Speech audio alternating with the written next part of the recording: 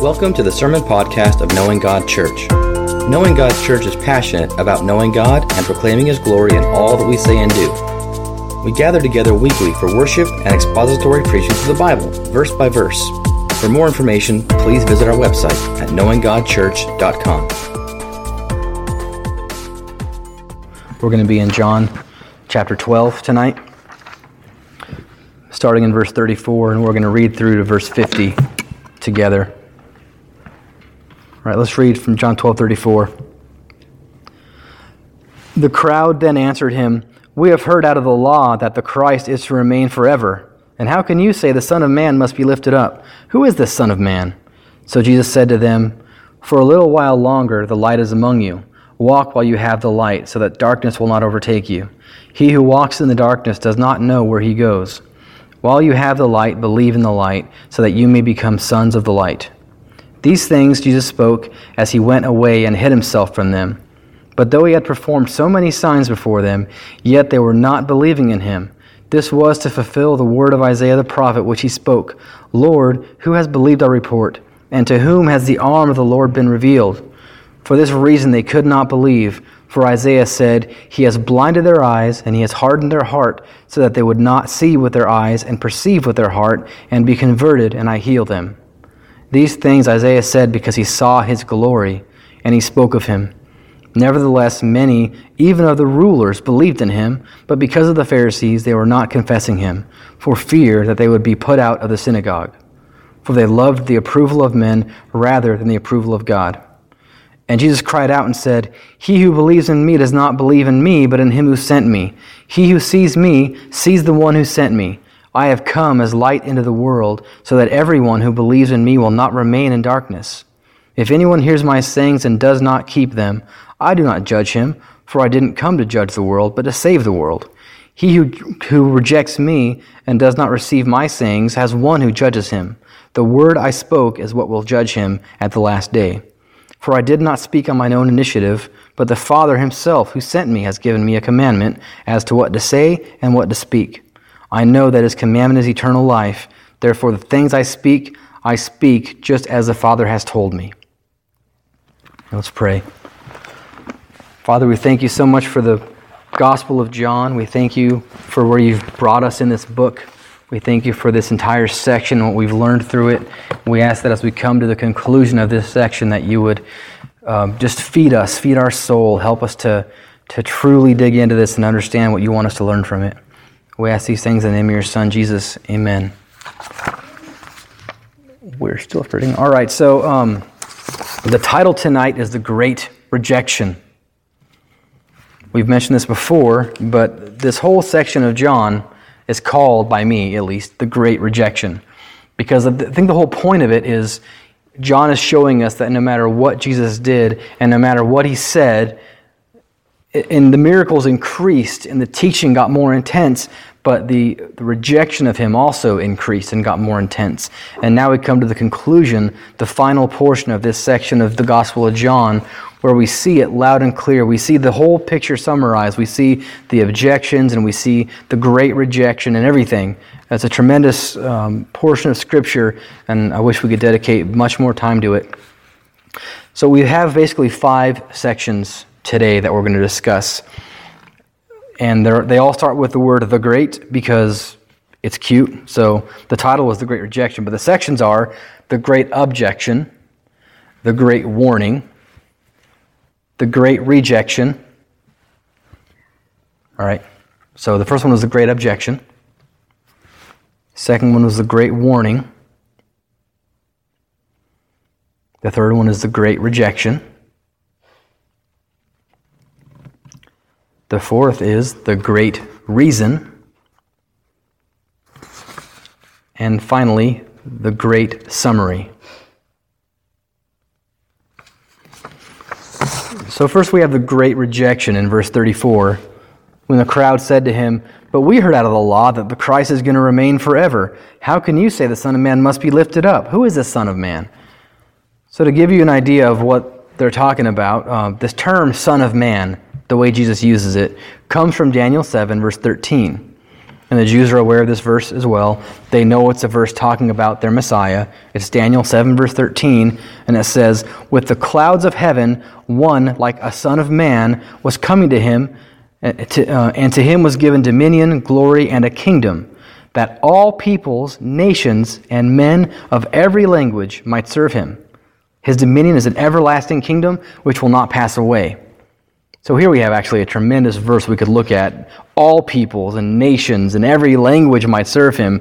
Clearly more than just a Jewish Messiah we're talking about here. But that part, everlasting kingdom, is starting to trip them up now, because here Jesus is saying, I must die.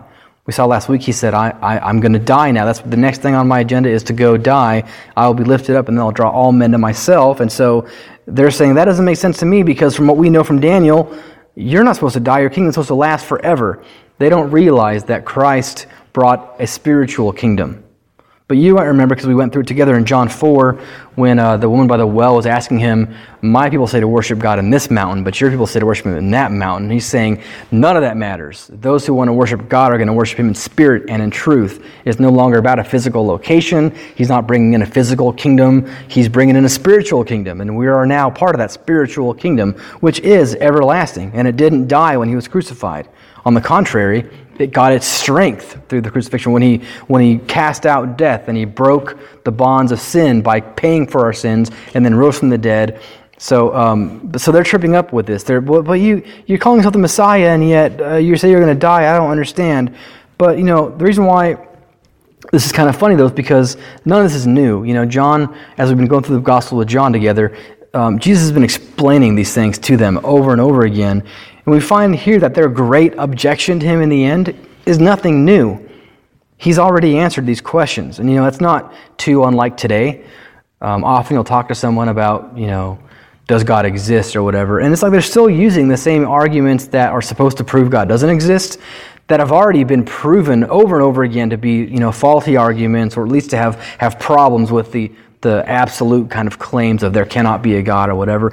And yet he will continue to use these objections. And it's the same thing, like you could talk about how could a loving God ever allow suffering? There are really good answers to those questions when you really dive into that and really look at, who God is and what creation is and what sin has done to it and all that. And yet people are going to keep using that objection because it gets to a point where they're just not willing to follow. And so they're kind of repeating the same objections. Even though Jesus has already explained all of this to them, here they are again saying, I don't understand how you could die if you're the Messiah, so you must not be the Messiah. See how they ended it with, who is this Son of Man? Who is the Messiah then? If you're not him, if you're going to die, then who's the Messiah? So this is what I've called the great objection, but it's really nothing new. So it's kind of a sarcastic subtitle there. It's not a new objection. So his answer is the next section, which I've called the great warning. He answers them with a warning. He doesn't give them a direct answer. He doesn't actually answer their question the way they're hoping for. He's not going to give them a good theological basis again for why the Messiah must die. He's moving on, but he's giving them a warning. Starting in verse 35, he says, "For a little while longer, the light is among you." And for those who are joining just now, we're in John 12, verse 35. He says, "The light is among you for a little while longer. Walk while you have the light, so that darkness will not overtake you. He who walks in the darkness does not know where he goes. While you have the light, believe in the light, so that you may become sons of light." And these things Jesus spoke, and he went away and he hid himself from them.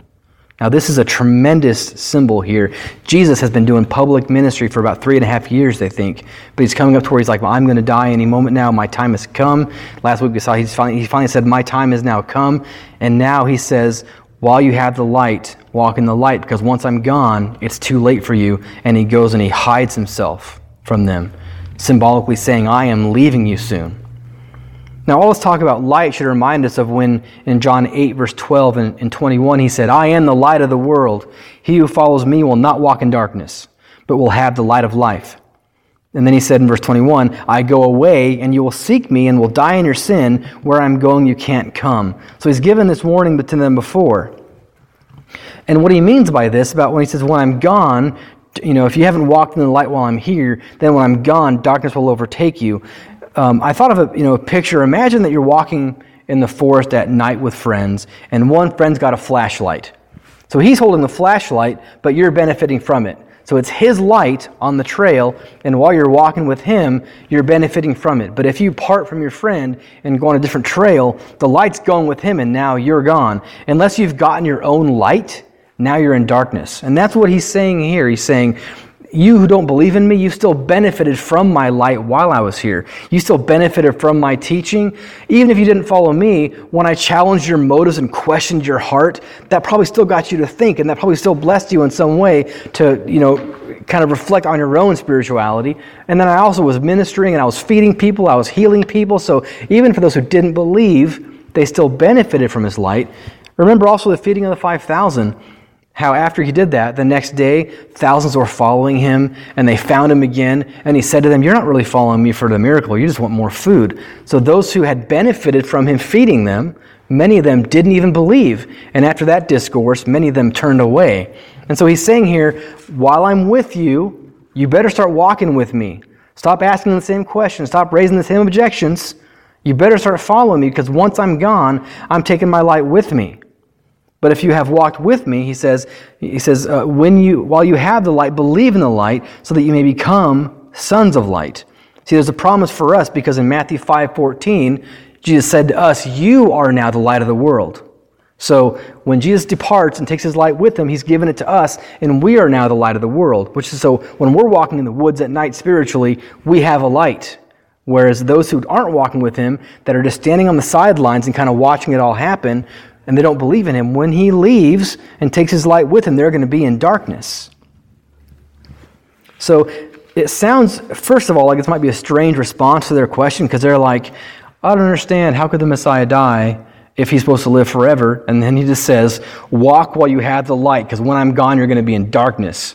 But it's actually not a strange response. It's a perfect response, because all this should be review to them by this point. Right, they've been hearing these things. He's not saying anything new. He's been talking about how He must die and how He'll raise again. This is not new. And it comes a point in time where they just need to believe, because He's leaving soon. That's the great warning. That's what all those verses are about, is this is the great warning. I am leaving soon, and if you're not following me, you're going to be in darkness. So now we come to kind of the main section of this whole teaching, called the Great Rejection, which is also what the sermon title is called.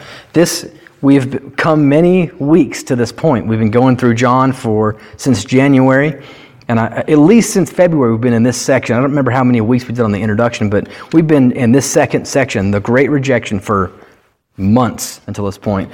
We're finally here, and this is John basically summarizing for us, and we're supposed to feel the intensity of this. John has just laid out for us many miracles. He's laid out for us many teachings. We've gotten to see Jesus' heart, His compassion, how He loves people, how He cares for people, how He reveals the deepest truths about Himself to those who are lowly. The Samaritan woman who's had multiple husbands, He tells her plainly, I'm the Messiah, but then He hides it from the proud until very recently. We've seen all these things, and now John takes us to the main point. This is why He showed us these things. In John 12, verse 37, but though He had performed so many signs before them, yet they were not believing in Him. This was to fulfill the words of Isaiah the prophet, which he spoke, Lord, who has believed our report? And to whom has the arm of the Lord been revealed? For this reason they could not believe. For Isaiah said again, He has blinded their eyes, and He hardened their heart, so they wouldn't see with their eyes, and perceive with their heart, and be converted, and I heal them. These things Isaiah said because he saw His glory and he spoke of Him. So again, this is the Great Rejection, and you might recall back to John chapter 1, verse 11, when John said, He came to His own, and His own did not receive Him. That was the summary, and this is now the conclusion of that section. This is the point that John's trying to make. It's interesting here, quoting from Isaiah, because in one sense, all this happened before for Isaiah. When Isaiah saw God's glory and he said, Here am I, send me, God said to Isaiah, I'm going to send you to a people who are not going to repent and turn. And this is the same thing that Jesus now has gone through. He was sent by the Father to a people that would not, for the most part, receive Him. So in Isaiah 6, verse 9, for example, God said to Isaiah, Go and tell this people, keep on listening, but do not perceive. Keep on looking, but do not understand. Rend their hearts Render the hearts of this people insensitive, their ears dull, and their eyes dim. Otherwise they might see with their eyes, hear with their ears, understand with their hearts, and turn and be healed. Then I said, Lord, how long? And he answered, until cities are devastated and without inhabitation. Houses are without people, and the land is utterly destroyed, or utterly desolate. So this is an extreme situation here where God says, enough's enough. I'm done giving this people an opportunity. They can no longer receive me. But go ahead and preach anyway. Go, I'm going to give you message. Go preach to them, but they're not going to turn. And what happened after Isaiah's time, Jewish tradition shows, they say that he was martyred. He was sawn in half, actually.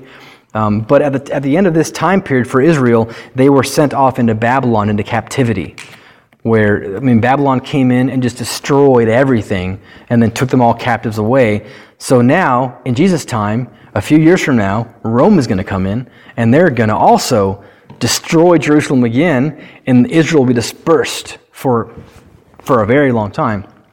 So it's happened before, it's happening in Jesus' time, and it's also happening today. People that hear the gospel, they've heard it over and over again, they don't want to receive it. There comes a point in time where someone who dies rejecting Christ rejected him for the last time. And they never know when that's going to be. Someone who dies and had the chance to hear God and heard the gospel and rejected it, when they die, they didn't know that was their last chance when they died. And there comes a point in time where it's the last chance, and God says, enough's enough. And in one sense, we see that this is the judgment of God, when he gives us what we want until it destroys us. It destroyed Israel twice, and it'll probably destroy us, that aren't following him today unless we turn. And we see that in Romans. I'm not going to read the whole thing, but Romans chapter 1, we see this progression. We see that, since creation, God's attributes, his eternal power, his divine nature, they could be clearly seen, but they were without excuse, and they still chose not to follow him. And because of that, their hearts were darkened. They started worshiping creation more than the Creator. And so God gives them over to their lusts and degrading passions and to a depraved mind. At some point, God just says, fine, if that's what you want to do, go ahead and just do it. He gives them over to it. And there's a finality in that. There's a sense of God saying enough's enough. And so we look at this section, and it said in verse 37, they were not believing. And because of that, then they couldn't believe. They rejected and rejected and rejected until God says, fine, you no longer can receive. Now your ears are blocked. Now your eyes are shut. You cannot receive. So it comes a point in time where God says enough is enough. One more passage in this section, Hebrews chapter 3. I'm just going to read it, but Hebrews 3, verses 7 through 11. Therefore, just as the Holy Spirit says, today, if you hear his voice, do not harden your hearts, as when they provoked me, as in the day of trial in the wilderness, where your fathers tried me by testing me and saw my works 40 years. Therefore I was angry with this generation and said, they always go astray with their heart, and they do not know my ways. And I swore in my wrath, they will not enter my rest. So these were the Israelites that had gotten taken out of Egypt, but then they wandered 40 years, and the generation after them were allowed to go into the promised land because they rejected him after all the signs, and God says, enough's enough, you're not entering my rest. So this is the great rejection. There's two parts to this, right? There's the people who have rejected God over and over again, and eventually God rejecting them, saying, now you cannot see, now you cannot hear, enough's enough. All right, so the next section is called the Great Reason. It's not a great reason at all. John's going to let us know here really what's at the heart of everyone who really rejects God. And I understand that at times people need some time to process things. There are some real questions. If I wasn't a believer and someone presented me with the gospel for the first time, and I'm looking back on a life of hardship, and I've had family members who have suffered, and I see what's going on in the world, I might have a lot of questions about how a loving God could allow all that. There are legitimate questions that I think some people need to get answered before they could really believe in God. But let's say those answers are given, and they're without excuse. They hear the gospel, they see it. Historically, they can't really refute the evidence. They can't really argue against the scripture you've showed them, and they still choose to not believe. There's really one reason why, And that's the great reason, which is John gives us here in verse 42 and 43. John says, "Nevertheless, many, even of the rulers, believed in him, but because of the Pharisees, they were not confessing him, for fear that they would be put out of the synagogue.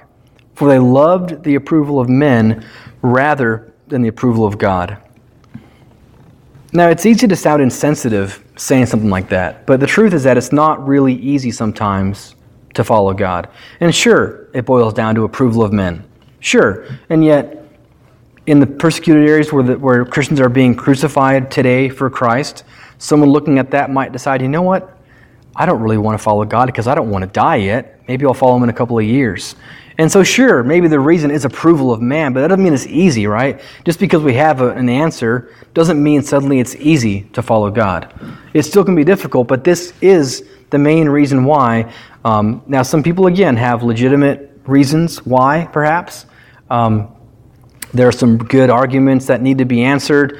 There are well-intentional people that have good arguments or just confusing questions, or they're in a different religion maybe and they think they've already got the truth and all that. So that can happen, but when you've presented someone with the gospel and they've heard it and the truth has entered into them and they recognize it as the truth, but they still choose to reject it, really the main reason is this: they wanted the approval of men more than God. So keep that in mind, because often if you're sharing the faith with somebody and you think you've done a great job, but they're still not converting, it's not your fault. You tried. You can just keep praying for them. They've got some inner stuff to work out. All right, so the last section, the great summary. And that's a really good title for this section because nothing in here is new. So I'm not going to spend a lot of time teaching on it. I'll read over it again. But the truth is that this is John now summarizing basically all of what Jesus said up until now, all of what they've rejected. He's letting us read and see this is Christ's heart. This is who he is. This is what he said. This is what they're rejecting. So he cried out and he said, "He who believes in me doesn't believe in me, but in him who sent me." Now that's to say we're the same. Like he says next, "He who sees me sees the one who sent me," which he said before as well. And then again, "I come as light to the world so that everyone who believes won't remain in darkness. If anyone hears my sayings and doesn't keep them, I don't judge him. I didn't come to judge, but to save the world. He who rejects me and doesn't receive my sayings has one who judges him. The word I spoke is what will judge him." So he said this before as well. He said, "I didn't come to judge. I came to save and to give life." But he's also said things like, "You have one who will judge you. It's Moses, because if you would have believed in Moses, you'd believe in me." And now he's saying about his own word, "My own word will judge you because you should have heard my teachings and it was sufficient for you to believe." And again, you're only not believing because of you just want approval of man. So, you're going to be judged, but not by me, but by my words. My own words will judge you. He said that before. And then he says again, "I didn't speak on my own initiative, but the Father himself who sent me has given me a commandment as to what to say and to speak. I know his commandment is eternal life. Therefore, the things I speak just as the Father told me." He said all that before as well. We are one. I'm not against the Father. I'm not doing my own thing. I am on God's timetable. I've done everything he told me to do because he had to fulfill our righteousness. We talked about how when we put faith in Christ, there's two things that happen. The first thing is our sin gets transferred to him on the cross, and he's paid for it. And the second thing that happens is his righteousness, which he earned through a perfect and obedient life, gets transferred to us, also called a double imputation. That's what he's saying here. So every part of this speech isn't something new. These are things that we've studied in great detail. We've heard Christ say them to us. This is just a summary, but it says Jesus cried out. This is kind of this final thing he says publicly. The rest of the book, for the most part, Christ is speaking to his disciples and to the Father. Until he gets arrested and he's got to speak to the soldiers, or they ask him a question and he answers. But for the most part, the next section we're calling the adoption, because it's focused most on how Christ loves us, how he ministers to his disciples, how he's going to go away, how it's going to be better for us when he goes away because he's going to give us the Holy Spirit, and he's just ministering to us and he's praying for us, he's praying to the Father, then he's dying for us and he's raising again. That's the whole next section called the adoption. And again, it was summarized by John himself back in John chapter 1, and I'll end with this. John chapter 1, verse 11 was this whole section when he said, "He came to his own, and his own did not receive him. And then in John 1, verse 12, it says, "But as many as received him," this is the next section, "to them he gave the right to become children of God, even to those who believe in his name, who were born not of blood, nor of the will of the flesh, nor the will of man, but of God." And that'll be the next section starting next week. Let's pray together. Father, we thank you for your word. We thank you for this time together. We thank you for the truth and for the depths and the riches of your glory. We thank you that we can participate with you in glory, that we can worship you, that you can meet us when we join together, whether we're here right now or we're at home listening or watching. We're all together, God, and in your Spirit we're one. And I just thank you so much for that uniting power of the Spirit. We ask that you would help us to know you more, that you'd help us to grow in our knowledge of you, help us to grow in our passion for you and our ability to live obediently to you and to your glory. Help us to know what you're calling us to do and how to do that for your glory. We just pray that the words spoken tonight, if they were from you, that they would stick, they dig deep into the soil of our heart and take root and produce fruit in our life. We ask these things in the name of your Son, Jesus. Amen.